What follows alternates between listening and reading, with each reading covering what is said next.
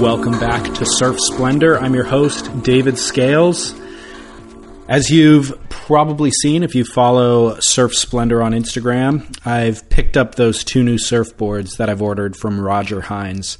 And if you've been listening to this show, you've heard Roger and I discuss those boards.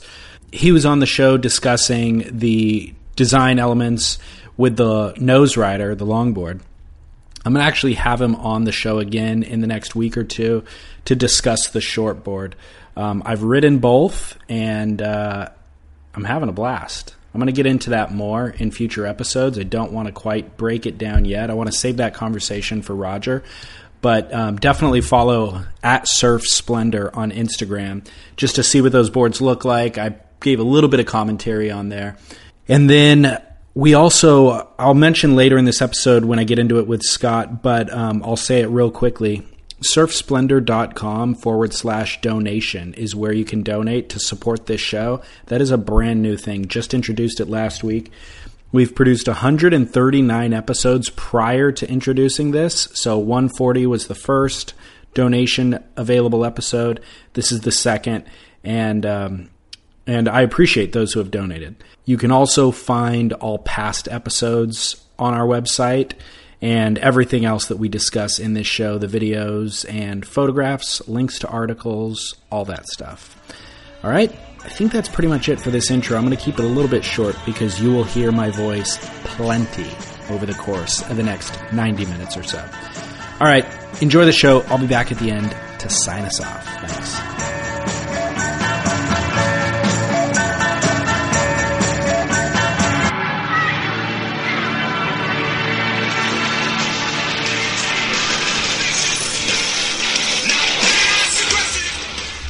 Yeah, guy. Yeah, friggin' guy. Yeah, guy. Down the Line Surf Talk Radio. It is Halloween, David. It is Monday, October 31st, 2016.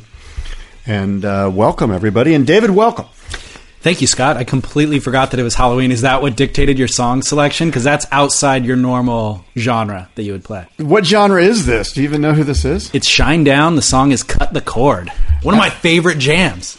Really? I had no idea. Okay, I just Shazammed it while you were... Oh, really? Oh, that bums me out. I'm bummed. Do you know anything about Shinedown? No, I know nothing. Why would I listen to it? They have to 19 number one hits. Well, apparently, and when I Shazammed it, it said that 500,000 other people have Shazammed this song. So it's pretty popular, I suppose. Well, my cousin, Eric Bass, is the bass player for Shinedown. Oh, yeah. This is all making perfect sense. It's all about me. No. So Eric was kind enough to let me and my dad, my 81-year-old father, and my wife, we went to see Shinedown at the Honda Center in Anaheim Saturday night. Dude, if he's playing the Honda Center... Oh, they're huge, dude. They're huge. They did the songs for Johnny Depp's Alice in Wonderland. Like this band. Really? Yeah, these guys are big, big, big, big. Wow. Yeah. You've heard their songs, you just don't realize it. You know what I mean? You're like, oh, I've heard that song before. You know, like I'll try to bring up some of the other ones that are like super famous. But what does your dad think about the music? My dad's a total. My dad's a great sport. You know, my dad's totally stoked on his nephew. Yeah. This is, you know, Eric. My dad is his uncle, Uncle Stan. Yeah. You know, so, and Eric's dad is my uncle, Uncle Bill. So, my dad's super stoked on it, you know, and we, dude, they gave us all access, VIP, everything. So we sat right behind the monitor, the soundboard, right in the center, right in the floor, like right on the floor. But everyone else was standing, and we were sitting in like these captain's chairs, like behind the monitor. Just we didn't even have to stand up, although we did because we were into the music. But it was awesome, Shinedown. So. That's why I played that song, because I'm down with Shinedown. Sweet, dude. That's interesting. Yeah. I had no idea you were so closely tied to celebrity. Yeah, man. Awesome. Shinedown. Well, they're going to be touring in Europe with Iron Maiden. Wow. So I'm super amped. Like, if I could somehow get the dream flight to go see that, one of those shows, Shinedown with Iron Maiden, that would be insane. And you who played with them at Anaheim? No. Nikki Sixx's new band, oh, okay. 6 a.m. They were reliving the whole, like, 1989 Gazzarri's on the Strip, like, you know, hair metal from L.A. 1988. My best friend's cat was named Nikki. after Nikki Sixx. Oh, well. So there you go. See the Actually, connections. Grant, you know Grant. You remember Grant? Oh, Grant Ramey? Yeah. From Fiberglass Hawaii? Once upon a time, yeah. Yeah. He doesn't work He's with your him friend? anymore. Dude, we're best friends. Oh, I didn't from know high you guys school. are best friends Yeah. from high school. Yeah. Oh, there's some drama there with the guys at Foam EZ, right? Isn't there some drama with Brad and Grant? There was. Oh, they're good now? Well, I don't know if they're good now, but I don't think there's any more drama. It's Right, just water under the bridge. It's been years since that all Right. passed. Okay. But yeah, Grant's living in Hawaii. He was just out here like 2 weeks ago, so we spent some time together. Oh, cool. Yeah, that's funny, dude. I didn't know that you didn't know. I didn't know. This is boring the living shit out of listeners. No talking way, about listeners your love friendship it. with Grant Ramey that they do not know. So I want to get into an email, or it was a comment that was first of all, we're broadcasting live from the Surfing Heritage and Culture Center, surfingheritage.org. We're sitting in their library. Right. I feel smarter just being here, Yeah, and you are. more cultured as well. Although your haircut would suggest that you're not really that cultured. Like, Explain it to the listeners. it's just got this wavy. I don't know how to explain it. I wish I could explain it. It's just this wavy brown lop that's kind of covering a large forehead. Wow. Did I go too far? No, you didn't. I was waiting for either a compliment or an insult, and you know just me were better pulling the slingshot back farther and farther, and then rifled it. Yeah, but it's thick, luscious. No. No? It's more of a brown lop. Okay. Well, you said wavy. That fits the theme of Right. our show and what we're doing here, right? A wave. Yes. well, do we want to bring up the donation button? Yeah, let's launch. Am for I that. jumping the gun? No, here? dude, it's necessary. We recently instituted a donation platform right. for this podcast. That's exactly right. Listeners have been generously giving, actually. They have been, and we Yeah. haven't even sort of put it out there. It. Yeah. So really cool. I mean, Scott and I have discussed it over the years quite a bit, how we might monetize this podcast. And Because of the hard work that David and I put into this podcast. Are you kidding me, dude? Like hours, relentless hours every week, Right. driving the dreaded 5 freeway north and south for both of us. And I think this episode will prove that a donation on your part is not only, of course, appreciated, but is a good investment for entertainment that you're going to enjoy. And that I think on some level you only get from David and I. And I'm not saying there aren't other great podcasts, because there are, and I listen to them. But ours is the best. Well, I don't know even about that, but I know that we can provide what we have been providing, and we will continue to provide. Well, let's put it this way. We've proven it. I mean, we've been doing this for at least, I think, 3 years together, and you've been doing it since 2005 on your own. So you have 500 episodes in the archives. I have 140 in the archives. So we're kind of a proven entity at this point. And we've received a number of substantial one-time donations. But another thing that's available is a monthly recurring donation. And what we're recommending is that listeners donate $5 a month. Like if you want to donate one good one for archival episodes and all the hard work and goodwill up until this point, please do. But there's also an option when you open up the PayPal link to click this, just tick a box that is monthly recurring. And look, $5 a month, you won't, very likely, most listeners will not notice missing from their bank account. $5 is pretty nominal. But if we had, a number of listeners donating $5 a month, that will cover our costs. It will allow us to actually expand the show. We have a lot of ideas for episodes and content that we'd like to create that would require investment, whether it's traveling, whatever. And that would allow us to kind of fulfill a number of those goals, create more content, that sort of stuff. So we're recommending $5 a month, monthly donations. Right. And I would like to give a shout out to those that have donated already. And Francisco Cuerva, who's a longtime listener, has donated. And he says, "Hey, Scott, thanks for all the content you put out. Perpetually entertaining. Yeah, guy. And get Maurice Cole back in here." And Keith Usher, who also generously donated, he wrote, "Enjoy the podcast." And all the way from Victoria, Australia, our friend Simon Kassar. And I hope I pronounced your name correctly, Simon. But Simon says, "Cheers, legends. Keep pumping them out." Yeah. So right on, guys. Yeah. Thank you. And I've got a handful over here too, including Tony Roberts, actually. Oh, cool. Our mutual friend. Tyler, I don't know how people want me using their last names fully or not, but Tyler, George, Robert, Hoon, Chance, who actually tweets us all the time, Yeah. Jeremy, Guido, Justin, Daniel, Carlos. I think Justin is the leader for the largest single donation that has come in. So we won't say what that amount was, but Justin, shout out. Thanks for that. Thank you, Justin, for your generous donation. All of you, everybody, all of you that have donated so far. Yeah, so we're psyched, and please, if you like the show, feel free to donate. Feel free to share the show with friends. That's another great way to help grow the show.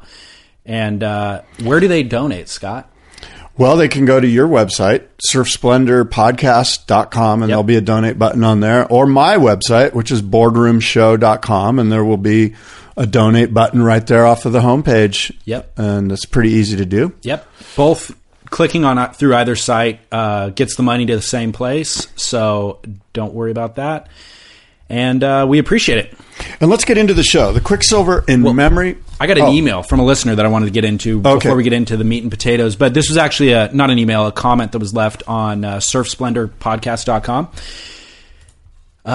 It says, quote, recently turned on to this and love the podcast. I've only listened to half dozen episodes so far, and I'm pumped to check out the rest. It's cool to hear you and Scott discuss your attitude and approach to crowds and hassling on this episode. Yeah. My surfing peaked in the early 2000s in my 20s, living in Southern California, but it reached its lowest last year.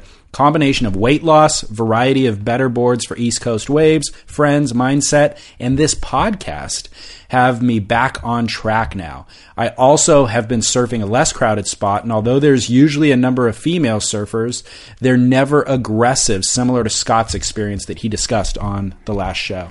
This makes all the difference. Thanks for all that you do. So, a couple of things about that comment. I love that it's a new listener. I mean, we have a lot of ongoing banter back and forth with other listeners who have been listening for years that we always have these dialogues going with. But it's cool to see somebody who's like, dude, I just found this 6 episodes ago. The other thing that resonated with me about this was just losing your passion for surfing and surfing less and gaining weight, and then that preventing you from surfing. Him going through that experience, I've gone through that at different times, and then getting new boards and the boards psyching him up, and then this podcast psyching him up to surf more too is actually a really cool thing. So that is cool. Well, right on. Yeah. Good stuff. I got an email here from Jake. He says, Scott, listening to the podcast for a while now, and I wanted to comment on a few things. First, thanks for the encouragement for getting in the water. So similar to your email, right? The locals have been pretty accepting, and I've been surfing 3 to 4 times a week in South Orange County here in California over the past year, which has really changed my life for the better. Second, you often comment on the fact that surf movies have become generic and cliche. Here's a video that I'm sending along a link to. It's taken at churches. The waves are insane, and in my opinion, it's pretty unique. The style, even though it doesn't feature a bunch of hot shortboarders throwing airs, is captivating nonetheless. Kind of sad, though, that people can't just relax and share the waves. As a beginner, I try so hard to abide by the etiquette and stay out of people's way, but no matter what, I somehow always seem to be able to piss someone off. Hilarious. As if I'm trying to ruin their day. But I just throw them the peace sign and keep paddling because I don't want bad vibes in the water. So that's interesting, right? Because it's so... I know that I'm sensitive to quickly just immediately go to the worst possible case scenario in my little pea brain regarding newcomers. And I think Jake's email sort of speaks to, hey, how about a little bit of tolerance? Mm-hmm. You know, how about putting yourself in their shoes, a little bit of empathy? You know, just because you rip and think you're the hot shit at the hot spot and blah, blah, blah, and that they somehow deserve to bow down to you. How about going, hey, you know what? No problem. I've been there before too. Everyone starts sometime. Welcome to the lineup. You know, thanks for the peace sign. Let's move on. Yeah. And that, I think, is rare. I think that we're all so quick to kind of, you know, draw a line in the sand and entrench ourselves in this ego that we have and go, ugh, you're lame, man. Yeah. I think Jake's email sort of speaks to, hey, how about some tolerance? Sometimes these guys are trying really hard to stay out of our way. They just don't know how, or they're trying and they just failed at this one particular moment. Yeah. Yeah, I agree. I had a funny experience this weekend at the pier, surfing Northside Huntington. Did you scream at somebody? No, not quite. I was paddling out, and a dude took off on a left, and like in front of me, kind of past my line of where I was paddling out, just barely though. And I duck dove. He like wiped out kind of in front of me and just to the right, and then I duck dove under the wave, and we both kind of came up next to one another. And it wasn't dangerous, but it was a little bit, I mean, we came up close to one another, so I thought maybe he would apologize and be like, hey, man, you cool? And I was already going to go, yeah, no worries, like, no big deal. But I came up and we made eye contact, and I just kind of said, hey. And he looks at me and he goes, hey. And he puts his finger up and he goes, love the podcast. And I already had my, like, no worries chambered, so I almost just said, hey, no worries. And then I kind of thought for a second. I was like, no way. And he goes, yeah, man, I love it. And I was like, that is so funny. That's classic. And he's like, yeah, man, no worries. I was like, oh. And then he, like, caught a wave in and just bailed. And I was like, that was so amazing. And I'm sure he saw me earlier in the session and maybe identified me. Where he heard your voice. Because I hear a lot of people go, oh, I know David's voice really well. Actually, that happened 2 days prior when I was walking up the beach. Somebody said, how are the waves? And I'm like, oh, it's all right. And he goes, dude, I recognize your voice. Yeah. But this guy must have recognized me earlier, because there's no way that he just came out of the water and recognized me that moment. You know? No. Or he just saw that you're kind of a kook and he's like, I know that guy's surf style is really lame, so that must be David. Must have been that too. He's like, I heard Scott mention his hair one time. That guy has that exact same hair. By the way, we've never surfed together. Have we ever surfed together? I have no idea how you surf. So I was just kidding when I said that, of course. Well, no, but I refuse to surf with you. Why? I'm taking a moral stance. That's all code for, dude. Here's the deal: we need to go surfing together, and I promise that we will have a good time together. And for at least an hour, there won't be any subjective. No, there won't. No, dude. I'm such a sweetheart. Let's ride every wave together. That will not happen. Come on. But what we could do is invite a listener to surf with us. Ooh. Let's get into the show, for God's sake. Enough about us. Quicksilver in memory of Eddie Aikau has been canceled. Did you know about this? Did you read about this? This happened yesterday morning. Beach Grit put out a story. I do know. And I do know. Yes, not yesterday morning. 2 days ago. But yeah. 2 days ago. Yeah. So Quicksilver's pulled out of the Eddie, and I have some backstory for you. Juicy. Breaking news. Very well-placed sources giving me... Identify them. I can't. Identify the source, Scott. No. This is pirate radio. We can do whatever we want. All right, so give it to me then. I heard from someone very close to the situation that Red Bull did take a long look at this Eddie Aikau event, but would only throw money at it if Quicksilver agreed to run the event as they have in the past. In other words, it would be co-branded. Red Bull didn't want to do it on their own, mostly because Quicksilver has a relationship with the WSL and the WSL would allow surfers to then compete in the event. Whereas, as you and I know, Red Bull has had a sort of on-again, off-again positive, negative relationship with the WSL. They don't necessarily see eye to eye. So if Red Bull took it over, the potential that all the top surfers wouldn't be able to surf in it kind of turned Red Bull off. Like we saw with the Red Bull Cape Fear event this year. Right. Yeah. Exactly. The same source is telling me that he or she heard discussions involving Red Bull that they may, in some fashion, try to take over the Big Wave Tour, and that the Eddie event would have then been a part of that. Now that, I think, has been squashed or quashed. Yeah, I'm not sure. I mean, try to take over the Big Wave World Tour. What? They can't have a hostile takeover. I mean, does that mean buy it from them, or does that mean maybe reach out with an olive branch to the WSL? Again, this is just a source that's telling me this that's well placed.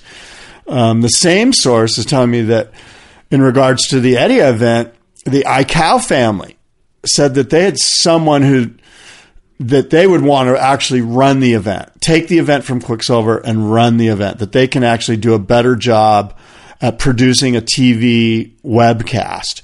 So I see that there's probably some people on the islands that run events like the event that's happening now, the HIC event, that are like, hey, we can do the Quicksilver event, Clyde, reaching out to the Aikau family. And they're like, hey, yeah, let's do that, because whereas Red Bull's like, look, we'll do the TV and Quicksilver will do a great job with the contest, and we'll just pay the Aikaus the normal fee that they normally get from Quicksilver. Right. In this instance, the Aikaus wanted to position themselves in a place where I think they see millions of dollars on the table. Mm-hmm. Whereas Quicksilver's like, dude, this costs us money. Like, you might think that there's a lot of money here, but there's not. Yeah.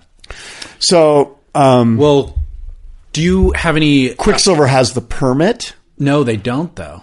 The window for the permit for 2017 is closed, and they didn't get their paperwork in time, so the event's not going to happen. Did I say 2016? 2017. My sources tell me that the iCal family tried to go around Quicksilver and Clyde was going to get the permit, but because Quicksilver is so tied in somehow with city bureaucracy, city, county, Honolulu bureaucracy, that they somehow still have access to the permit, and maybe they didn't submit it. Again, this is just kind of like, I don't have all the answers here. So do you have some insight into that? Yeah, I mean, the stories that I read, which were on Surfline and Beach Grit by Rory Parker on Beach Grit, said that I'll read you the exact quote. This quote was from the city deputy managing director, Georgette Demure.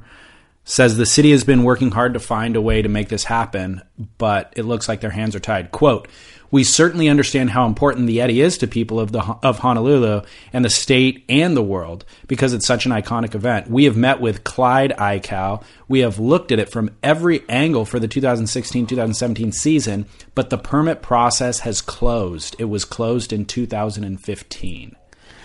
And see, so what I'm hearing is that Quicksilver has access to submit the permit for the next event, and that they're thinking about opening it up to an event that not only honors Eddie, but also honors a lot of other big wave surfers. And in fact, Duke's name came up as an example of a contest that went away and that maybe could come back, and Mark Fu. And so they could have this event at Waimea that honors Eddie, Duke, Mark Fu, Scion, all of these big wave surfers that have passed, and make it sort of a different angle. And I think in that way, Quicksilver all of a sudden isn't tied to the iCal family. Mm-hmm. But I have also heard that Quicksilver has agreed to continue to pay the iCal family the fee that they pay them every year, just as a gesture of, hey, let's keep the lines of communication open here. We're not trying to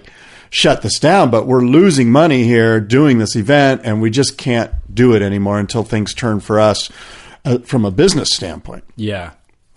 And again, I think that the iCals were probably looking at this and going, there's a lot of money here. Yep. And the Quicksilver's looking at it and going, no, it's a big expense. And where, in fact, the truth lies is probably somewhere in the middle. Right. Yeah. I mean, I think the idea that you just said about honoring a lot of other big wave surfers who have died would be a nice pivot, because if a pivot is going to happen, that would be the right pivot to make, because Quicksilver and Eddie, the Eddie event, are so inextricably linked because they've been doing it for 30 years. There's no way that this now becomes the Red Bull in memory of Eddie iCal. It's just, that's a tough transition. Well, and for many years, they've branded it as the Quicksilver. Yeah, exactly.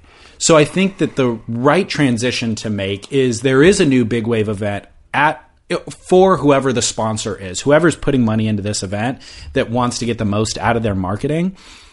The direction they need to take it is rebranding, include the iCal family, but also layer in, the other tributes that we can make. I guess Donnie Solomon. Yeah, there you go, right? And Todd Chesser. Yeah. So what interests me is there an opportunity for whoever, let's say Hurley, or let's say Sony, or whoever, right? Some big hitter, Nike, whatever, it doesn't matter, Starbucks. Somebody comes up and goes, hey, well, why is there a void here? Let's fill the void. We want to be a part of this. Who then do they go and approach? Do they go to the iCals? Do they go to Quicksilver? Do they go to the city and county? They probably have to go to all three. At some point, they probably have to go to Fast Eddie Rothman and go, hey, my name's blah, blah, blah. So there's a lot of politics that has to be maneuvered around, and which apparently has been going on for the past year or so. And let's be honest, I think the politics in Hawaii and on the North Shore for permits for contest is a little grayer than maybe politics elsewhere. We say that this window to get the permit has closed.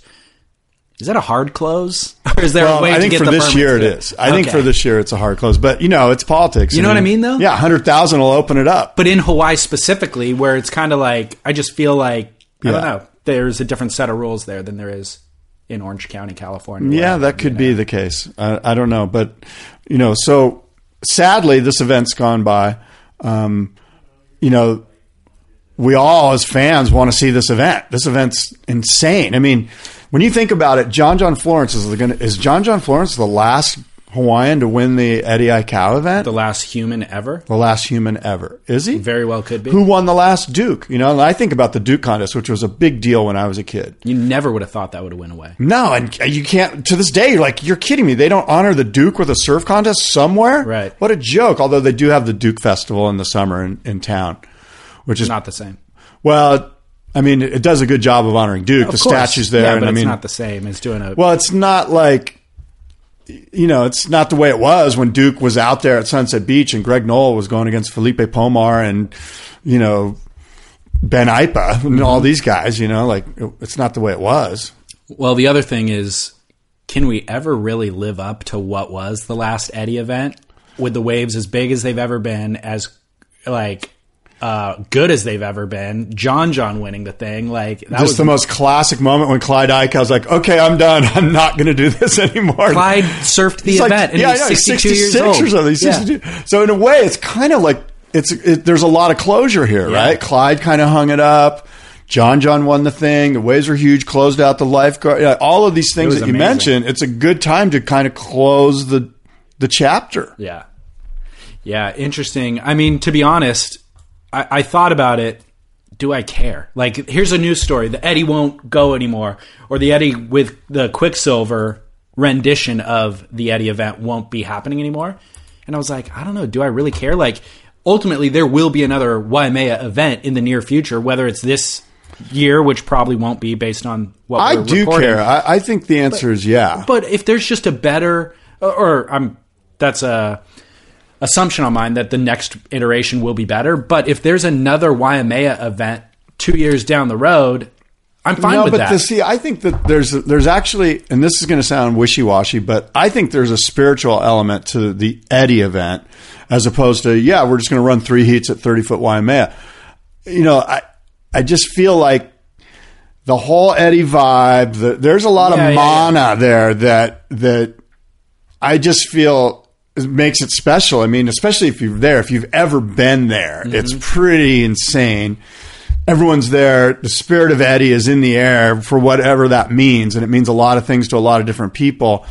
And there's this, Eddie was like the ultimate Hawaiian. In many ways, he was like the Duke. He was just this quiet guy who loved the ocean, went out there, charged it, would give himself up and did give himself up for his fellow man. There's a lot of great backstory and aura, and there's just a great, like I say, mana that surrounds this thing known as the Eddie, and it wouldn't be the same. Yeah, I agree with you. I don't disagree with any of that. Thank you. You're welcome. Nice hairdo. I think we need to Instagram it now. We need a visual of it since you're talking so much crap. John Florence has won Portugal and the world title. Wow. Seems like a month ago. Yeah, when... Really? What are your thoughts on this? Well, it was a little... obviously, we love John. Everybody's thrilled to see John. I love him as a surfer. I think he's the greatest. Is anyone not happy besides maybe we're all Jordy happy. Smith? We're all happy. But what I will say is... Something's wrong. No. Something's wrong. It's just a little lackluster for it to happen at this point in the year. Yes. Pre-pipeline. Before the event even ended. It's not like he won the contest, then won the world title. No, he won it in the semifinals.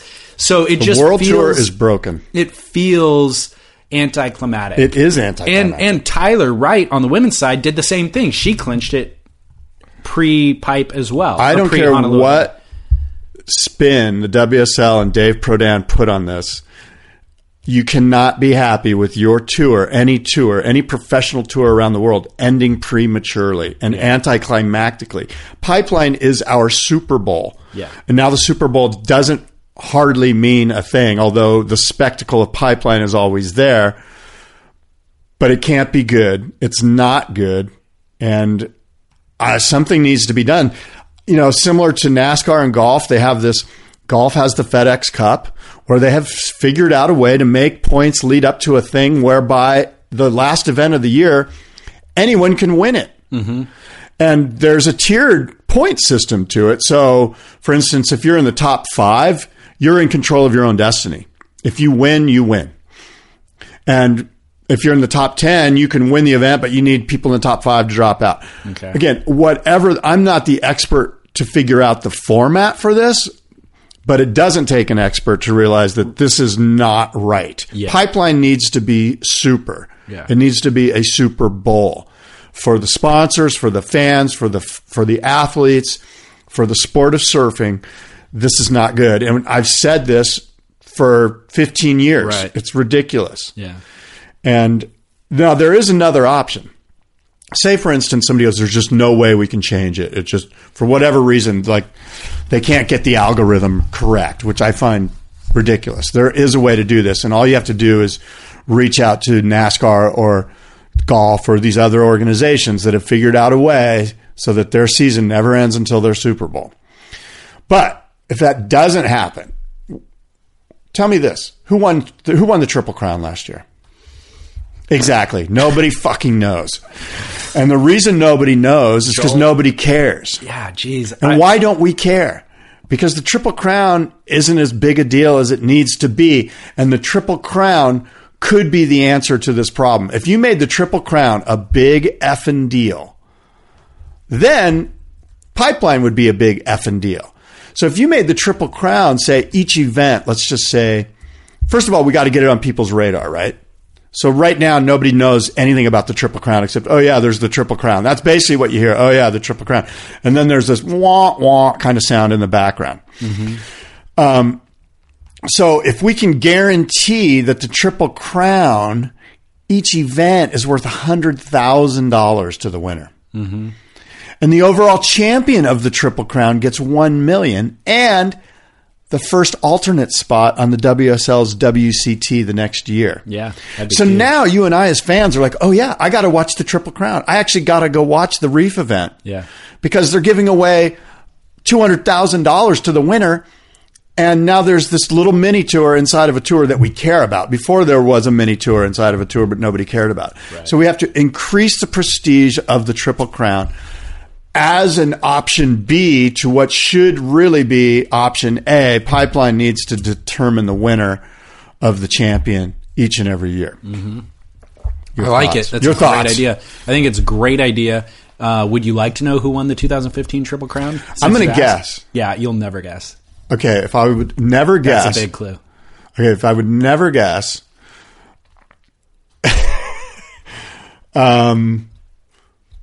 Is it an Australian? No. Is it Hawaiian? No.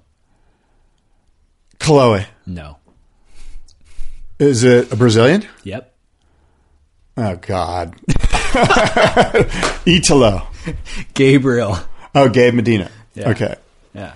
So that's my point. The fact that is my point. The That's number exactly, one of the best surfers in the world won it, and we don't even give a shit. Yeah. That's a problem. And when I read his name right now, it didn't even jog a memory from last year. It's like, how did it happen? No, it's not like, oh, I remember when he won that. It was like, no, it happened, but he also, I think, won the Pipe Master. Oh, no, Adriano won the Pipe Masters last year. But, it was like, I don't know, it just... Yeah, exactly. That's my point, right? It's just lame. The Triple Crown is lame. Yeah. And it doesn't need to be.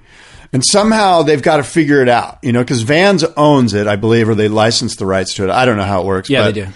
But either that becomes more prestigious or really, frankly, that idea needs to be off the table. What needs to happen is Pipeline... In fact, both could happen. Mm-hmm. Pipeline ends with the Super Bowl of surfing, and the Triple Crown gets ramped up to a place that you and I are like, you know what? It does matter that I watch this event because the winner gets, I would even be like, the winner should get $1 million at each event. Mm-hmm. Let's give $1 million to each Triple Crown winner, $1 million check. All of a sudden, the surfers are stoked. Joel Parkinson doesn't even do the Triple Crown. He won it 3 years in a row, by the way. Well, and there's backstory as to why he doesn't do it, because I understand that he didn't get paid. Oh. But I'm sure there's two sides to every story there. I don't know that's what I heard through the grapevine.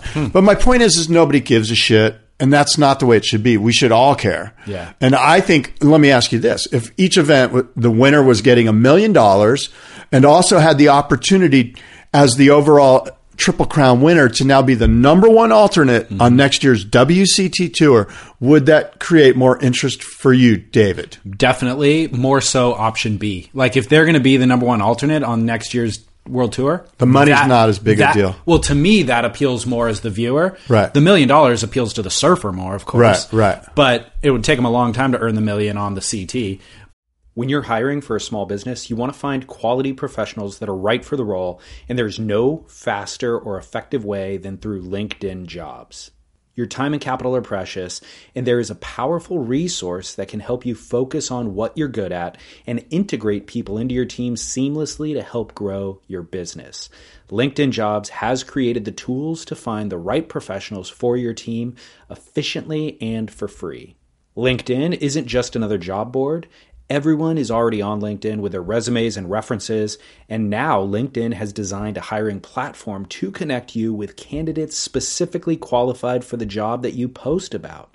More than 1 billion professionals meticulously organized to connect people by skill set to help us all advance our position. 2.5 million businesses already use LinkedIn for hiring, and 86% of small businesses get a qualified candidate within 24 hours. It's that fast, easy to use, and effective. LinkedIn Jobs can help you write job descriptions, filter the right person to you, and give you the tools to help you interview them like a pro. LinkedInjobs.com/surf is where you go to post your job for free. Yes, totally free. That's LinkedInjobs.com/surf to post your job for free. Terms and conditions apply. But yeah, knowing that there'll be an alternate would really be incredible. I mean, that would open up something. Well, it opens up a lot for the Hawaiian guys. I mean, first could of you all. imagine like Olamana Iliogram? Exactly. I'm a huge fan of. Exactly. He'll never be on tour, but that will give him the opportunity to potentially be on tour. Exactly. And there's guys that have won the Triple Crown, like Seabass. and even further back, where like who's the guy, the regular foot, older guy. Anyway. Poncho Sullivan. Well, that's a great example. Poncho would be a great example. He could win the Triple Crown this year. Miles Padaka. Miles is the guy I was thinking of. Oh, really? So Miles is the guy, like Miles has won it, I think, twice, right? But there's no way he's going to be on the WCT. But wouldn't it be cool if Poncho or Miles or Ola or whoever, like Keanu is seeing, like it gives the opportunity, Joel Santillo, it gives these guys an opportunity in their home turf to all of a sudden just ramp up to the number one alternate. And I think Hawaii is deserving of that, not the surfers as much as the mojo around the Hawaiian Islands and where the sport is from. But by the way, the Triple Crown isn't only open to Hawaiians, though. I mean, Johan Daru could come in from France and win it. No, for sure. But it does benefit the Hawaiians because if everything works out, it's an 8 to 10 foot Haleiwa, and it's in 12 to 15 foot Sunset. Yeah. And I'll tell you right now, my number one pick, who I would want to see win that and then be the alternate, Ezekiel Lau. There you go. Another great example. Or, by the way, Jamie O'Brien could all of a sudden. Oh my gosh! Good call. I mean, and yeah, so it's kind of interesting. I think that would be a fun thing to do, and it wouldn't. Look, make the change. I know there's naysayers that are like, oh well, that would ruin this, or it might upset the statistics, or whatever. What? If they implement this, we'll still find a way to complain about it. Oh, for sure. I've already figured out. I'm about to go into why it's no good. Yeah, exactly. No, I think it needs to happen. Yeah. And for sure, pipelines are Super Bowl. For God's sakes, make it super. Yeah. I see this as a fail. Like this isn't like it just crept up and it only happens this year. This has been a problem for a long time. I mean, I think it used to be when Brazil was in October that the event would end in Brazil a few times. I think Aki won it in Brazil. Yeah. That's boring. I don't know. Do we do a post-mortem on the season now, or do we save it till after Pipe? Doesn't it feel like the season's over? Well, yes. It totally does. And it was such a topsy-turvy year. I mean, with Wilco winning, with Seabass winning an event, Keanu Asing won an event. It's just been like so wild. It almost makes me feel like John John's world title is going to have a little asterisk next to it, like in the way CJ Hobgoods does, because it wasn't a complete it's not year. As much as it's CJ not Hobgoods. As much. The opposite argument could actually be made because it's a very highly contested year. There was a lot of guys vying for the title. The fact that John closed it early kind of came as a shock to me because I was thinking, weren't there like 5 guys or in the 6 running. guys in the running. How did they all get knocked out here? But that's But it's not like CJ's. CJ's ended in September with like 4 or 5 events left. I think that, you're right. It doesn't. It's not the same as CJ's, but I do think there is a little bit of an asterisk where it's like John won it, but not when Kelly was at the top of his game. Not when Gabriel is really doing the best that Gabriel does. Next year, I think we could see kind of some best performances, and that actually segues into Kelly commenting that he will be back for next year. Did you see that? Well, what's even more interesting is the way that what's that European surf site? One of the sites, or maybe it was Surfing World or Surfing Australia, I forget which one.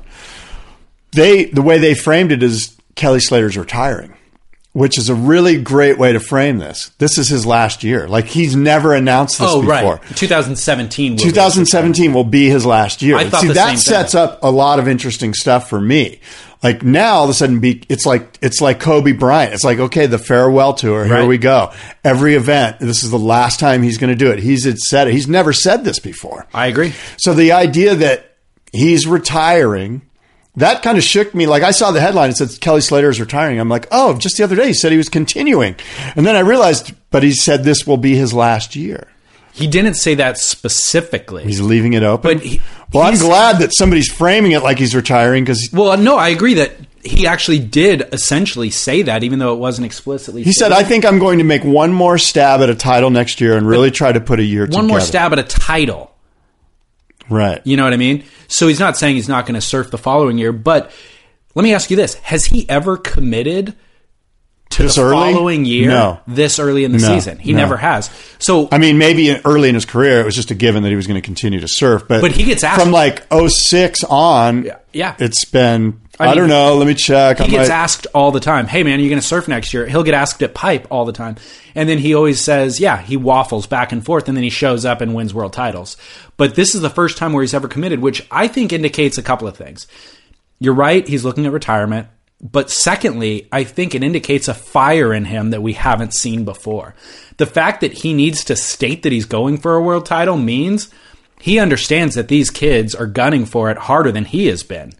Gabriel, Adriano in particular, and certainly John now, like, these guys have their sights set on a world title. If you don't, Kelly, you clearly can't win it. You can't win it from these guys. You just can't walk in anymore and be the guy. They've been spanking you, dude. So what's really interesting about what you just said is that in many ways, Kelly's telling his entourage and his business associates and all of the people that he does business with, like, hey man, hold the F on. Hold on here. Because guess what? I've spent some time with Outerknown this year. I spent some time with the Wave Pool. I spent some time with my surfboard company. I spent some time... Perps. Omaz, whatever. Omaze, whatever the hell. I'm telling you, all of my business people right now, that stuff's all on the back burner next year because I'm going for it. And something interesting came up, which is, okay, what boards is Kelly going to choose? What boards is he going to ride? And I know they're going to be different, but a lot of us agree, hey, Kelly really looked good on that dumpster diver in 2011 or whatever it was. Like, there was a certain Channel Islands poly. There was a certain time when on a Channel Islands he looked very fresh, and he's gone through a lot, which we all praise that he's going through these different board stuff, and that's all great and it's good for whatever. But let's make sure that he gets really tuned into a good set of surfboards and he stays true to that set through the season. One thing, right? Mm-hmm. So his equipment, I think, really needs to get dialed, and he's spoken to that. Let's not have a year of experimental surfboards for Kelly. The second point, which I thought was quite fascinating, that I read online, I can't take credit for this, Belly. Stephen Bell. Will Belly be in his corner? How important is it for Belly to be in his corner? In the past, he's gone to Margaret's and had Mitch Thorson there as his buddy or what. And I don't even know what that means. Like, Mitch goes, line up here and go over there for a pastry. Like, he knows the good place to get coffee or something. Like, do we really, does Kelly really need Mitch Thorson? For lineups, I doubt it. I think what's important here is a mental coach, which I think Belly is that guy. So boards, Belly, and that equals the proper mindset, right? I think those things are important. Yeah, well, they certainly proved to be important for Matt Wilkinson this year and Tyler Wright, who had Glenn Hall as their coach, and that paid dividends for them. So I think and John Florence, by the way, worked with coaches throughout this year, Bede Durbich being one of them. So I think that bodes well for the idea of a coach. But in particular, Belly, because there's a sense of, I've won world tours with this guy's on my side. And Belly's more than a coach. Right. He's a partner. Exactly. He's a partner that travels, takes care of stuff, like pats you on the back, understands the psychology that you're going through. If you're Kelly, do you call Belly and go, hey, man, here's the deal. Here's how much I'm paying you. I need you full time. Blah, blah. Does it go down like that? Yeah, I think it does. Yeah. I think that's the way. Well, firstly. And what does Belly say? No, it's cool. We're bros. I'll do it for free. No.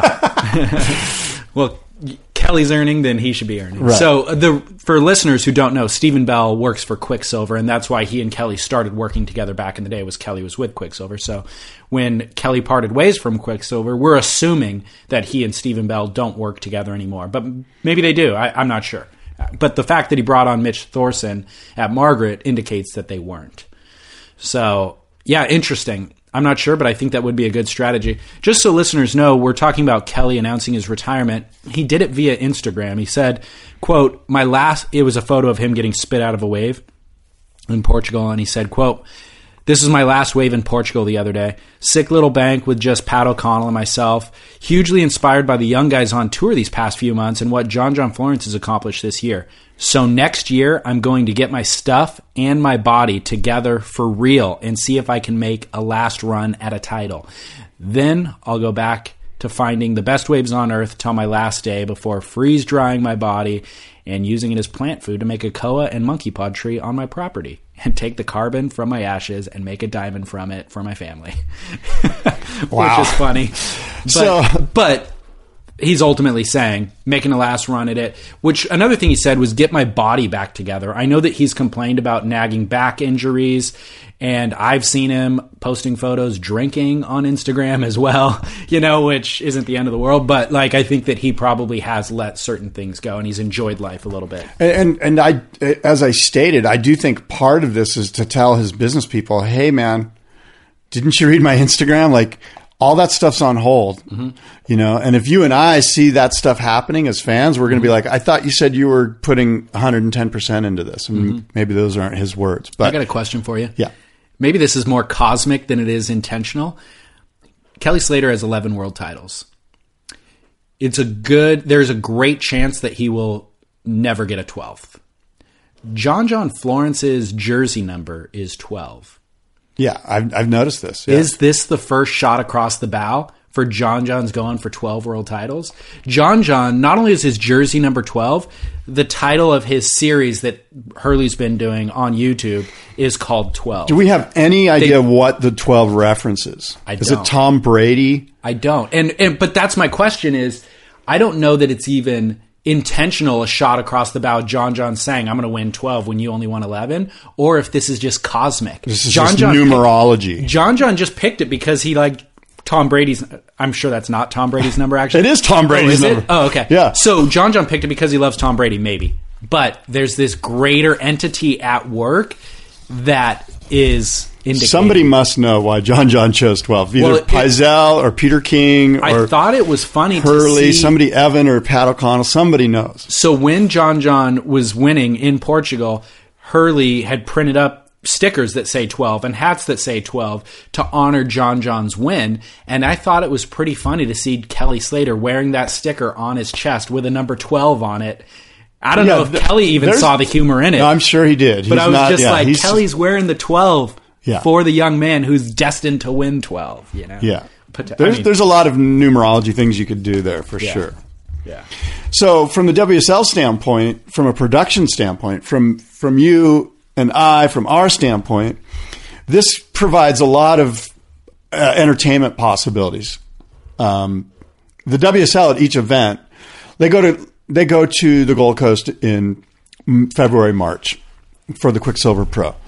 How many times has Kelly Slater been in that event? What did he look like in his first event? Can you show us footage from that surf event? And then show us footage from last year's event and show like there's so many opportunities now that we know that this is his last year for the WSL to provide us at each and every turn some sort of relevance to Kelly back then and now, and to really kind of help highlight his dominance and reign as the king of pro surfing.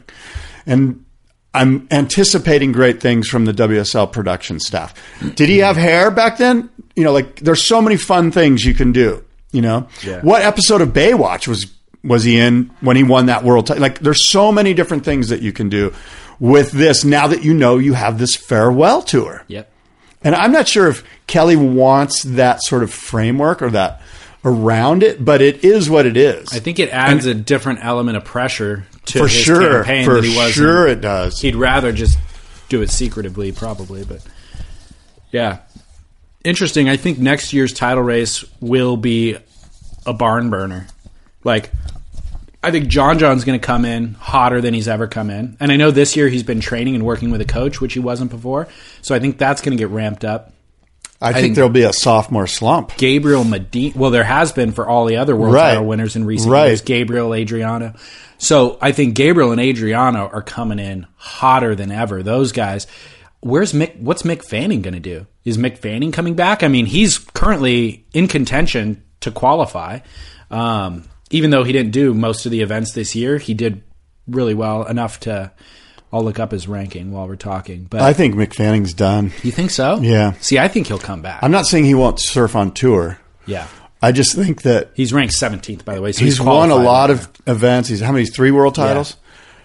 Yeah. He got to take the year off, and I'm sure it fit him just fine. You know, like, I don't know. I can't speak for his mindset, but the one thing about Mick is he does not have a robust air game. You cannot say that about Kelly. Kelly can actually do stuff in the air that's insane. Yeah.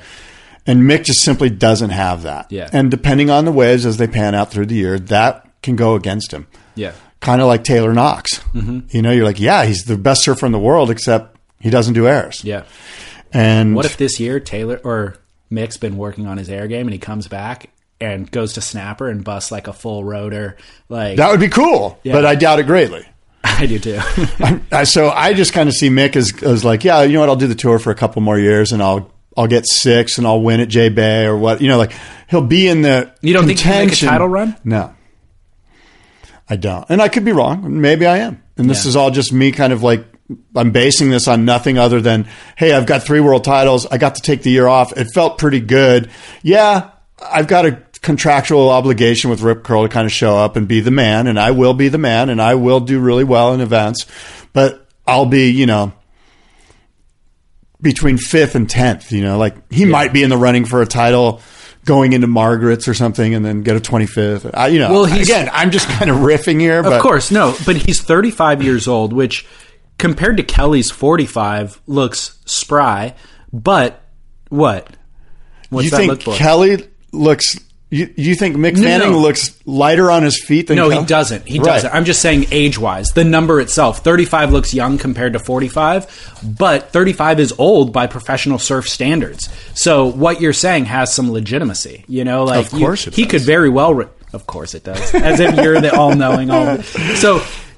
So you're right. 35 is not old to retire in surfing. It would be a very reasonable decision for Mick to make. But again, Kelly's redefining what's reasonable and what's not. If Kelly were to Kelly's not Mick. If Kelly were to win the world title Mick's at 45 next year, that's the oldest world title winner ever, right? For sure. Yeah. Are you kidding? Yeah. Okay, here's another thought. You say Mick can't make a run. Is Kelly qualified to win a 12th next year? Yes, he is. So? Okay. I do think so. And I think everybody does. And I think that I hope this scares the John Johns and the Gabriels and the Philippes and the Adrianos a little bit. That he's kind of going, hey, oh, by the way, I'm going to give a shit next year. I think John John's more scared of Gabriel and Jordy than he is of Kelly at this point. Yeah, and I would agree with you that John and Gabriel aren't that concerned. I mean, they're concerned with Kelly, but the mind game that Kelly may or may not be trying to apply here doesn't affect those two guys. Yeah. And maybe not Felipe. I will agree with you in terms of Kelly's ability to win a 12th. I think that he always has the ability to surprise everybody and to do the unexpected. So I think he can show up and blow up when you least expect it. That is his magic. However, based on performances from the past couple of years, I don't think that a 12th is likely. He hasn't shown up and blown up often enough to make me think that 2017 will be any different than... If I was to put odds on Kelly Slater, and I was asked you to put odds on Kelly Slater, is it 10-1? Is it 8-1? Is it 5-1? Is it 2-5? What, or is it even money? It's not even money. 5-1? 8-1. 8-1. Yeah. 8-1. Yeah. Place $1 to win 8. Yeah. That sounds about right. Yeah. 8-1 sounds right. What really needs to happen for Kelly is the waves need to be really good throughout the whole year. Totally. Like quick, the snapper, the bars need to be good, and it needs to be barrels. Yeah. Bells is bells. It needs to be big. Margaret River, that's probably an equal 13th. I think Kelly, whether the waves are, even if the waves are bad, let's say the waves are 2 to 3 feet at snapper, no matter what the venue is in the world, if the waves are mediocre, I think he's got a round 5 finish in him. Like, he could finish in round 5 even if the waves suck anywhere. Now, if the waves are 8-foot cloud break, he's the top contender. I think that's the key, right? That Pacific side of the tour. So make round 5, make round 5 everywhere. That's your bare minimum result, right? And then win the key events in pumping waves. I think that's Kelly's make success. Semis are better at snapper, at cloud break, at Chopu, at J Bay. Yeah, but he can't be losing in round 3, even if the waves are 2 to 3 foot. At lowers and at snapper, he cannot be losing in those round 3 heats. No, and a lot of that could be the draw, what the heat draw looks like for him. No, but it doesn't matter. Like, he's good enough to make round 5 in all of those events. He's proven it. So, but these past couple of years, he's been losing in round 3, you know? So that can't be happening. Yes. You're going to have to put the ukulele down, stop designing clothes. Stop doing these art events. No art events. Beach. Like, what? No surf rider things at Malibu. Kelly, we love you. You're all in. We want you. We want you to win. Focus. Dude. We want the blinders on. And then come on this show. We want steely determination. I thought you were going to preach for Steely Dan for a second. I was trying to find a segue to Steely Dan there.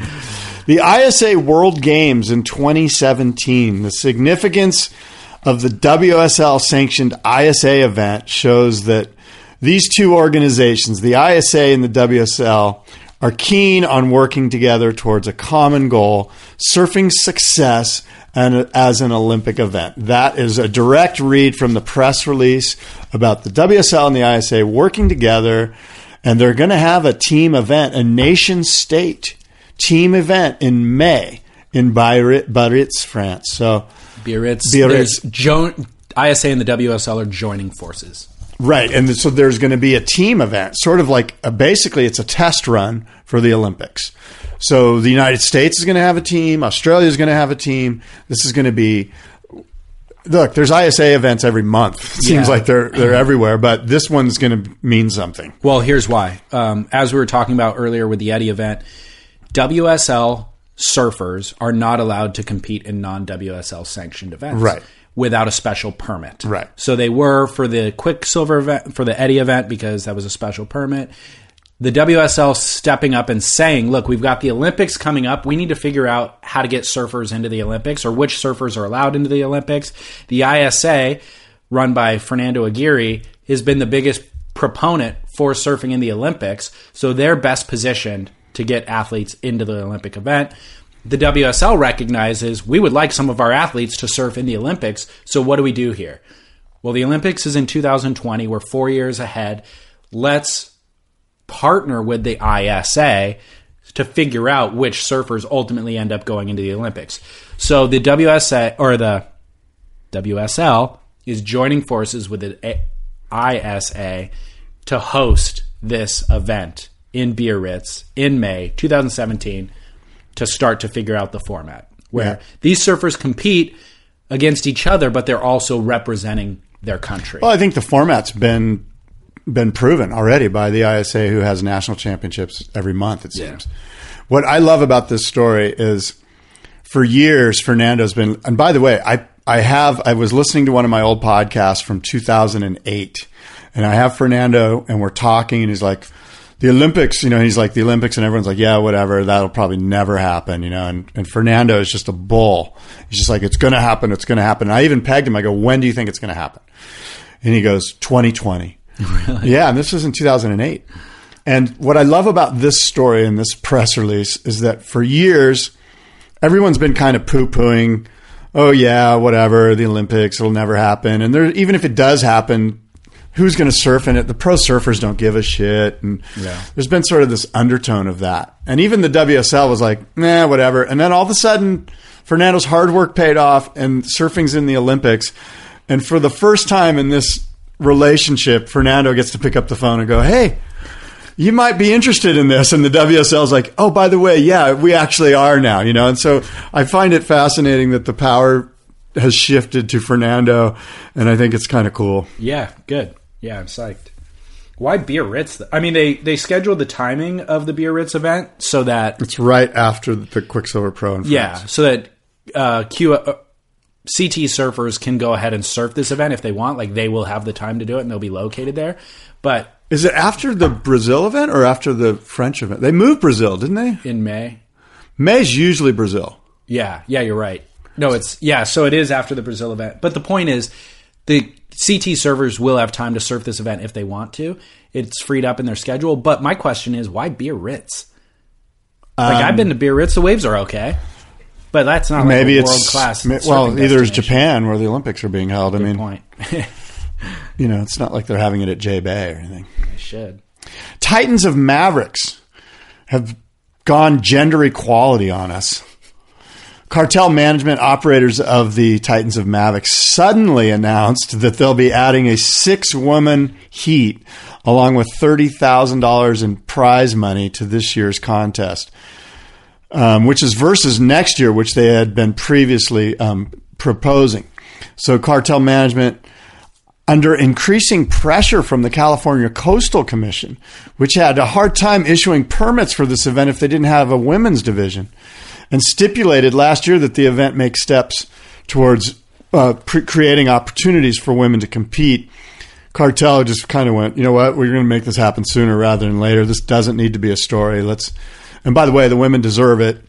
Let's get the women out there. And by the way, also, I just found out the women have had their own little lobbying crew of Kayala Kennelly and Paige Alms and a couple of other women that have been, hey, man, kind of, so Cartel's getting it from a bunch of different corners here. They're getting some pressure from the women surfers. They're getting pressure from the California Coastal Commission. How do you feel about the solution, though? I mean, if the problem is we need to include women in the event, do we just put them in with the dudes?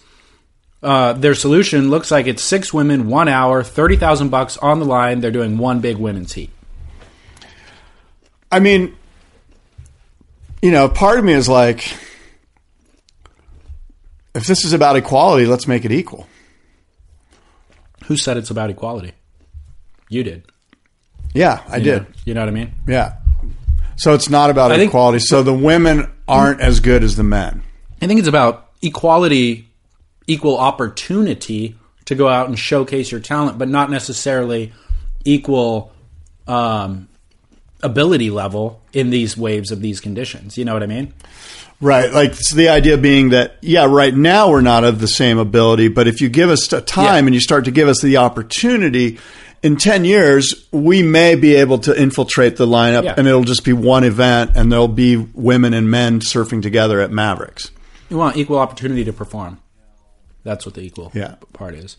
So how do you feel about that, though, just having that 1 hour women's heat with $30K on the line? As a viewer, as a fan of surfing? I think big wave surfing is fascinating on a bunch of different levels, and I don't think the gender of the person riding the wave has as much to do with my engagement. Yeah. And because really what we're looking at is, oh my God moments, and it doesn't matter if it's a man or a woman. These are huge 30-foot waves that are life-threatening. I totally agree. I think it's a great solution, though, to what we're talking about. Like, and I'll watch this heat because I don't know how a lot of these women surf out there. I haven't really seen a lot of footage of them out there. I've seen some stuff at Jaws with Paige Alm and Keala Kenley and stuff, and Bethany Hamilton. But I don't know how these women surf out at Mavericks, and I do want to see it. Like, I'll watch this heat. Here's my question to you. Do you think that cartel management caved to this pressure, or do you think that if none of this would have happened, if there was no pressure from the Coastal Commission and very little pressure or some pressure from the women, the cartel would have said, oh, yeah, this sounds like a good idea? Or would cartel be like, nope, Mavericks is for men only? What's your gut feeling on that? I think they would have done it anyways. Maybe not as quickly without the pressure, but I think this is it's a marketing opportunity for them. This is a sellable asset for them. So they'd be foolish not to take advantage. There's women surfing out there on big swells. Why not showcase them? On the men's side of things at this event, Titans of Mavericks, which, by the way, there could be a Maverick swell this week. Oh, really? There's a bunch of energy up in the Northeast Pacific right now. Notables that got bumped from this event: Shane Dorian, Cole Christensen. Now, David, from a marketing move, this has got to be a bad call. You always want Shane Dorian in your event. He's the Kelly Slater of big wave paddling, and I do not understand how you cannot have Shane Dorian in your big wave surf contest. And my question to you then is, did eyeballs just leave the broadcast? There'll be people who won't tune in because Shane Dorian is not in the event. Probably. It's not that they won't tune in. They won't get eyeballs that they would have gotten if Shane Dorian was in the event. Who would you rather see compete? Shane Dorian or Pat Shaughnessy, Matt Becker, or Travis Payne? Shane Dorian. Okay. Now, that's not to say that Pat Shaughnessy, Matt Becker, and Travis Payne aren't all absolutely worthy, because all of the guys, and including the alternates, of which Dorian is now an alternate, have proven themselves worthy to surf in this event. Yeah, those guys are. But from a marketing standpoint, I want Shane Dorian in this event. You're an idiot not to have Shane. I can't even believe that we're talking about this. This blows my mind. Yeah, exactly.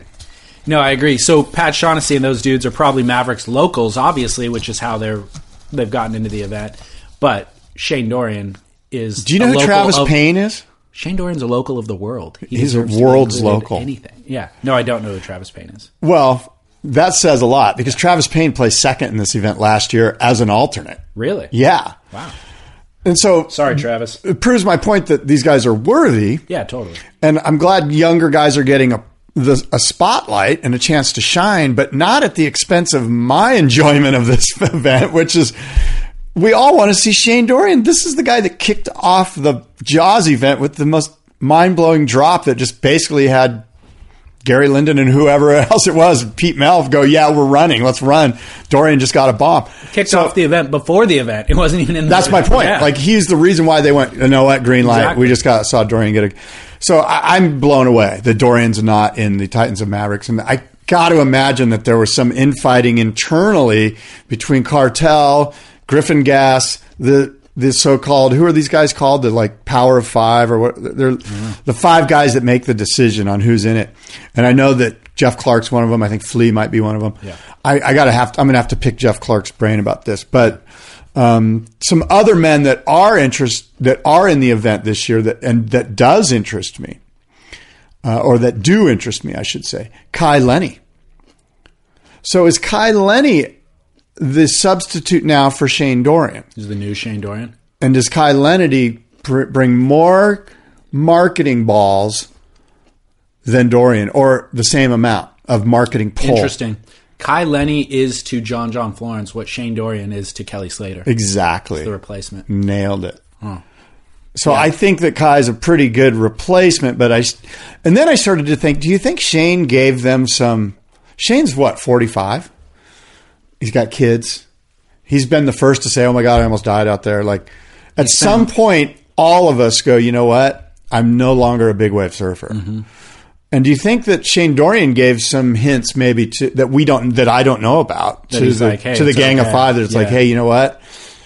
if it's between Kai or me, give it to Kai. Like, I could see that happening, you know. And then of course us not knowing about that and putting our feet in our mouth. And by the way, Shane has transitioned into bow hunting. Like, he spends 2 weeks, 3 weeks at a time in Colorado bow hunting, not surfing at all, you know? So I think while Kelly Slater has transitioned into other interests in his life and a more diverse life, Shane has as well. I heard him interviewed on the Joe Rogan podcast a few months back. It was a 2.5 hour interview with Shane Dorian. I mean, he talked for 10 minutes about surfing total in the 2.5 hours. Yeah. You know, it's not the main focus of his life anymore. Right. So that's interesting. And I wonder was Joe Rogan trying to push the conversation back to surfing? So Joe was just letting it flow, however it did flow. Yeah. And Shane was more interested in talking about bow hunting. So that could be part of it. Yeah. Like, it's time for him to just move on, and he's just kind of quietly doing it, and he let it be known. I'm assuming, I don't know this, but speaking of huge waves, Nazareth. I'm going to Austin, Texas. I'm going to go surf the Inland Surf Park. I've made my reservation. I'm very, very excited about it. I will be surfing in mid-November. I know. What you sent me that text. What prompted this? Why do you even want to? Well, I'm kind of fascinated by surf parks, and for sure the surf park industry and the business of surf parks. As you know, I've been the MC for 2 years running at Surf Park Summit, and why wouldn't you want to? Have you ever surfed a wave pool before? No, I haven't, but I watched the video and it looked like a lot of work. So you're telling me that if it was right in front of you right now, you'd be like, nah, that's cool, I'm going to go to the pier. If it was right in front of me, I'd surf it. But if I had to buy a ticket to Austin and go, like, make a trip out of it, I'd rather do a trip to Baja. Well, you can do both. I have limited time, limited resources. I can't do both. Here's the thing. I'm guaranteed 12 to 15 really long, leg-burning right-handers. I'm excited that you're going. Because I want the first-hand account. Right. But I was curious. I was just like, wow. I was surprised that you were going. Well, I didn't. A friend of mine goes, hey, I'm going out there. Do you want to go with me? Okay. And I'm like, and I just kind of like rolled my eyes. I'm like, yeah, you know what? Actually, I do. I do want to go experience that in my life. I want to have that life experience. So good. I'm glad it's more of I'm looking at it as like a life experience, a bucket list thing. It's not like I'm like sitting here going, dude, it's the best thing ever. Of course, I'm not doing that. And it's just going to be a part of my surf experience that's going to grow now. So it's interesting. In the wake of Kelly Slater's wave pool and all the hype and all the amazing videos and people getting 30-second barrels, this Inland Wave Park popped up kind of out of the blue. And I feel like I don't know if they've invited a lot of professional surfers to just come surf it for free. Maybe they're paying them to do it, but it's like there's been an influx of Dylan Perillo and Michael Dunphy and a bunch of a bunch of professional surfers who I see posting Instagrams from there, and very positively, like saying that they're having a blast going there.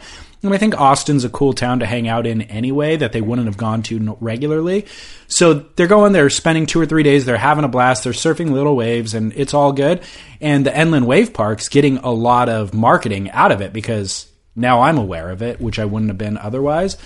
But I did watch a 6-minute video that Surfline produced with Michael Dunphy and Dylan Perillo, and the waves made me not want to go. Like, they were doing a lot of pumping, a lot of adjusting, a lot of just trying to get like one good turn in on the wave, a lot of like speed checks and like, oh, I should hit the lip here. No, I need to get more speed. And now I cut back, and it was... Sounds like an equipment malfunction to me. They didn't have the right equipment for the slopiness of the wave. Maybe. They're on their little chippy 5, 10, 18 and a quarter inch wide tri-fins. Yeah, maybe that's what I don't think that's what I'm bringing. What are you going to bring? I'm going to bring a little Wayne Rich kind of tweener fish thing, that's got a wide tail and a wider nose, a wider outline, like relaxed fit jeans. Nice. Yeah. Those are always stylish. Yeah. I don't care what they look like. I care about how they feel. Elastic waistband. There's such a good headline here. Something about Scott advocates for relaxed fit, elastic waistband jeans. By the way, Wayne's boards are not like that. Wayne's boards are state of the art. So now I don't want to get in trouble with Wayne. I'm just saying I love the feeling of this surfboard, so I'm going to bring it. Of course. How many waves did you say you're guaranteed to get? 12? I don't know if I'm guaranteed, but I did read on Surfer Magazine's website, this guy named Hildo, who's been on the forums there forever, on the Surfer Magazine forums. And he lives in Texas, and he did a firsthand account of it. And I think he said he got 4 waves in an hour. Okay. And we have 3 hours worth of time that we purchased. So you buy hours of time. An hour is $90. Okay. So $90 divided by 4. That's how much each wave's cost. That's expensive, dude. It's pricey. Yikes. But again, it's a once in a lifetime thing here. You know, like I'm doing it because it's not something I'll ever do again. $22.50 a wave. And those 3 hours, are those all in one day? Yeah. Wow. Yeah. And is there a hotel on the property, or what? I don't know where I'm staying yet. I got to figure that out. Okay. You just bought 3 hours and a plane ticket. Yep. And how many days are you staying for? I'm flying in, spending the night, waking up, surfing all day, and flying home that night. Wow. That's kind of beautiful. That part of it's good. Yeah. In and out. Although I won't be able to experience Austin. Strike mission. And you got to pay for your boards. Yeah, they have boards there, $25 to rent, but I'm like... Definitely not. No. Man, it's an expensive Although trip. it's Southwest, so I don't have to pay for boards on Southwest, I don't think. Really? I don't think so. Huh. Maybe. Dude, so, I mean, this is like more expensive than an Indo trip. No, it's not. Per wave it is. I mean, the total cost isn't. But if you break it down, in like a 24-hour turnaround per wave, it's an expensive trip, dude. Yeah, you know, I've been... it's like I'm attempting to get it paid for through KPBS. I'm trying to get the San Diego affiliate of NPR to let me do a story on it. Perfect. And I'm not sure if that's going to come to fruition or not, but... I was just going to say, if you break it down, it's like a 24-hour experience, and what's your total expense going to be for the trip? You know, $1,000. So it's $1,000 a day, whereas you can go to Indo for less than $1,000 a day. No, a ticket to Indo is $900. It's really $1,200 with boards and insurance and travel and all that bullshit, right? So it's $1,200 just to get to Indo. Right. Now, if you stay in Bali, right, you need to rent a car. Yeah. It's less than $1,000 a day is my point. Oh, less than $1,000 a day. Yeah. Because this is going to cost you. That's what I'm saying. This is going to per day. Right, but I mean, I guess that's how you look at it. 12 waves. I'm really doing my best to burst your bubble, Scott. No, it's okay. No, I've already done the math. I've already accepted the math. It's not pretty. I'm not doubting that. No, but I'm glad you're doing it. I want to know. You will know. All of the listeners will know. We will do a massive breakdown of the trip. Yeah. Well, do you have must-see moments, Dukes and Kooks and all that? I'm going to give you my must-see moment. It's Ryan Birch in Fiji. Oh, that's so good. It is? Did you like it? Yeah. Okay, good. I wasn't sure if you're going to be annoyed by it. Well, I'm just a big fan of Ryan. I mean, he grew up where I grew up, and I surf with him a lot, and he's a really nice guy, and I'm just stoked to see him succeed, you know? Well, he's definitely succeeding. I feel like this guy's got more hype around him than we've seen in a long time for a non-competitive surfer, you know? The thing is, he's actually a very good competitive surfer. Like when he was a kid, he was a pretty stellar competitor. In fact, for a long time, all he did was ride a shortboard. He was like hot shortboarder kid. And then all of a sudden he just like, there was even a very short period of time when he was doing stand up for like a month, about 10 years ago. He was trying stand up, but interesting. I'm sure he won't admit to that, but well, he's an undeniably talented human being and surfer. His dad was a super red hot surfer. His dad was a super great regular foot lived on Maui, surfed Honolulu Bay. Oh, okay. I think he was even mentioned in Barbarian Days. Oh. His dad, yeah. I remember that. I remember the Honolulu section in the book. I don't remember his dad's name, though. It might be in there. Maybe I'm wrong. Well, it could have been in there, and I just didn't know that was his dad. Yeah. So this video piece that Ryan Birch did, it's called Influent, and it's 6 minutes and 8 seconds long. It takes place exclusively in Fiji with him riding a self-shaped quiver of surfboards. He gets sick, spit out of the barrel, like riding the foam ball, disappearing. Yeah. Like some sick rides. He obviously shapes his own boards. We know that about him. He rides a lot of asymmetrical surfboards. He rides fish. He rides big, long gliders. He rides anything. He's kind of like Rostovich. Yeah. Except that he makes his own boards. Yeah. Like And he's Ryan goofy. can body surf those waves and rip it. You know what I mean? Like this guy is a water person. What I like about Ryan is how casual his style is too. Oh, yeah. You know, like he'll end up ripping a wave, but he never looks like he's ripping. There's like a very North casual. County Rob Machado Very thing much. going on there. Yeah. And his stance is oftentimes really narrow, and so it looks like he's actually like potentially gonna fall, like he's not very stable, but he never it's part of his style and it works for him. And the other thing I like about him is he draws very unconventional lines on waves. He'll go high when you should go low, or when He you think doesn't you should surf go for low. points. He surfs for pleasure. Right? But there's a lot of guys who surf for pleasure that I've never seen draw the line. Right, because they're surfing for points. They're like, this is I think that those guys are like, oh, this is the way it's supposed to be done, therefore I do it. And Ryan's thinking is, this is the way it feels good to do it, therefore I do it. Yeah. Really, really interesting to watch, though.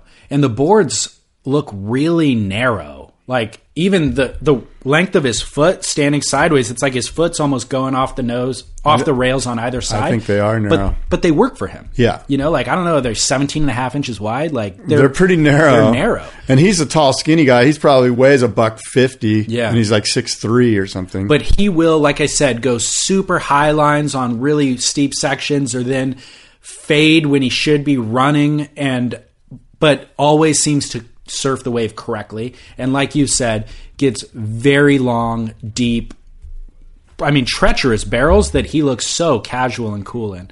So I'm going to have a link to that video on Surf Splendor, or actually have it embedded on surfsplendorpodcast.com. If you want to check out Ryan Birch in Fiji, we should all be checking out Ryan Birch and what he's doing. I've got a kook, which is an unlikely kook, but I want to just let people in on it.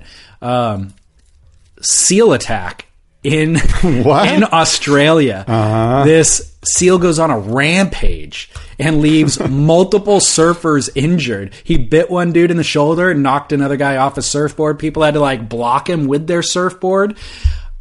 I see seals in the ocean all the time. I don't know if it's a seal or a sea lion, to be honest, most of the time, but I see them in the ocean all the time. I've never been concerned about them. They'll pop their head up right next to you because they're playful, almost like a dog is, and kind of swim around you and stuff, but I've never felt threatened by them. You need to be very wary of those things. Have you ever been attacked? Not Have you attacked. Ever heard of an attack? I've never been attacked, but I don't trust him. What are you going to do? I don't trust him either, but it's not like I can shame him and make him go away. No. Like he's going to come play. You can shame them. You've never shamed a seal? No. So my name point, of my new band, Seal Shame. My point is, I know that they're there, but it's like there's nothing you can do. But I've never felt scared by them. Oh, in the you've same never way lifted that your toes out of the water? Yeah, but it's the same way dolphins show up, and it's like, oh, they're around. Maybe I'll lift my toes up for dolphins too, but I know they're not going to hurt me. Now I'm letting surfers know. There was an attack. This one went on a rampage and attacked people in Manly Beach, or at Shelley Beach in Manly, Australia. So I got a link to that story. That story was on surfline.com. Kook of the week, dolphins. Who knew?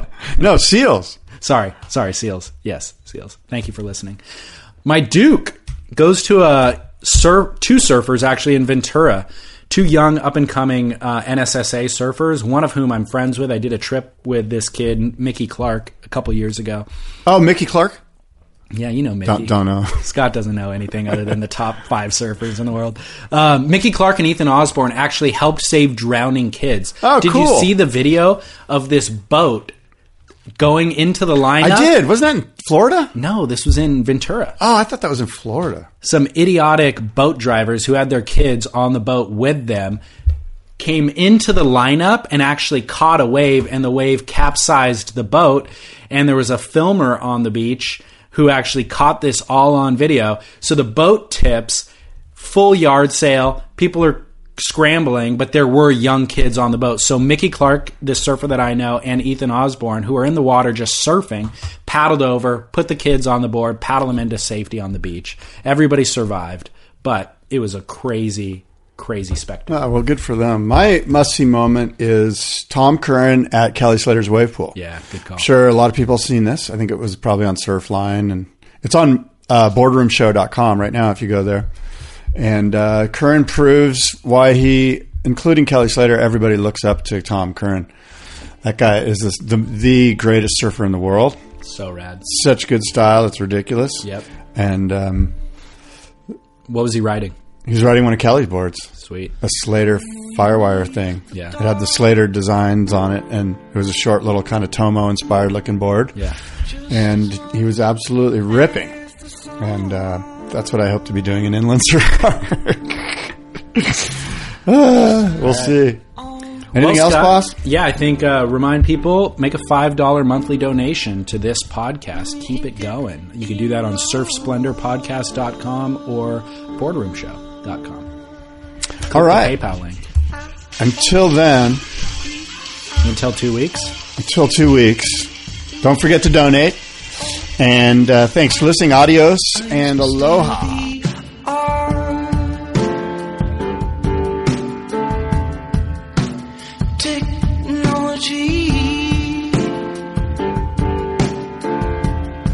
Supposed to make for better living. Are we better human beings?